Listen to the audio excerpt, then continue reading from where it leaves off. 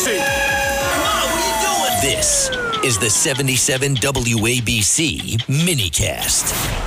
This is The Other Side of Midnight. I'm Frank Morano. You know, believe it or not, one of the shows that we've gotten the most response to, and this includes stuff that we've done in the political realm, stuff that we've done the last couple of weeks in the Middle East, stuff that we've done that I think is really interesting, important, compelling stuff.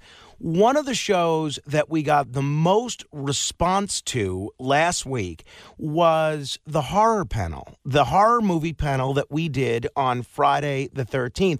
And I guess maybe because we are inching closer and closer to Halloween, there is a fascination that the public has in being scared, in the occult, and I think specifically with respect to tales of demonic possession, this has been reignited with the new Exorcist movie that's in theaters. I haven't seen it yet, but everybody is talking about it. And believe it or not, there is a book out now all about this, all about the devil and what role he might play in people's lives, what role he might play in crime.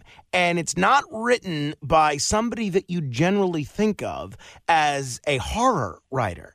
It's written by one of the most experienced trial attorneys I've ever met, one of the most accomplished prosecutors in the history of the borough of Brooklyn, somebody that I've had the privilege of talking to many times, not only on this program, but on my podcast, the former chief of the Rackets Bureau in the Brooklyn DA's office, and a best-selling author several times over, whose latest book is Fallen Angel Book 2, The War for the Soul of Brooklyn. Very pleased to welcome back to the program Michael Vecchione. Michael, thanks so much for joining me. Congratulations on the new book. Thank you very much, Frank, and thank you for having me. And wow, I hope I can live up to those words. Thank you for that great introduction. I really appreciate it. Mike, I want to talk to you about the new book. I'm curious about it. I haven't read it yet, but I'm looking forward to reading it because I've read, I think, 5 of your previous books, and each one is a page-turner. We'll get into this one in a second. But you were, as I mentioned, you were a trial lawyer's trial lawyer. You were an attorney's attorney, both as a guy in the courtroom and as an administrator, helping to run the DA's office. Do you miss trying cases at all? Do you ever think of maybe showing up to 100 Center Street just so you don't get rusty?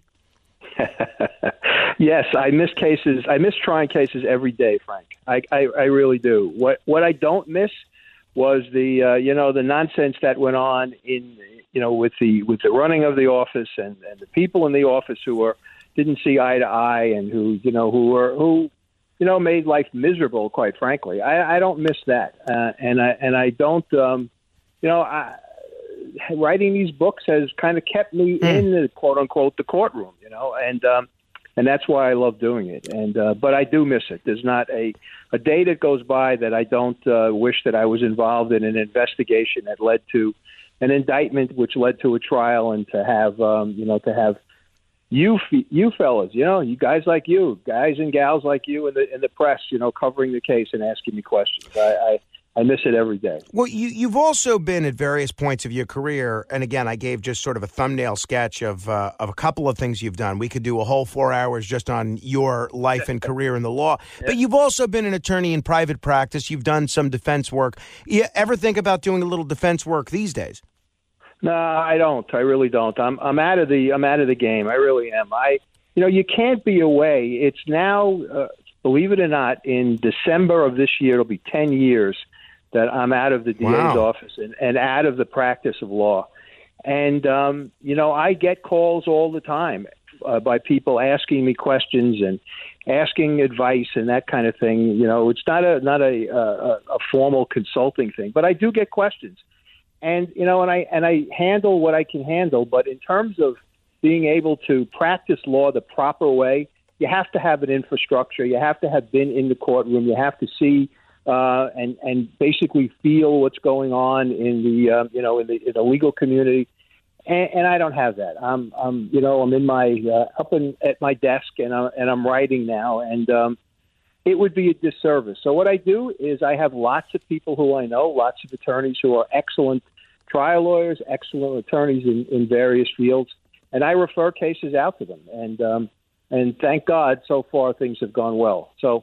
So I do miss it, but I don't want to get back into it. I love what I'm doing now. And, Frank, I got to tell you, and I'm sorry to interrupt, but one other thing that I'm doing is I've gotten involved with a group called True Crime Expo that runs a kind of a speakers bureau out on Long Island, and I have been speaking to library groups for now about a year and a half on true crime and my cases, and that has also kept me involved in the law, and I've done podcasts as well, as you know. I've done yours, and so that keeps me. I have to keep up to date because I have to sound like I know what I'm doing, but but I don't.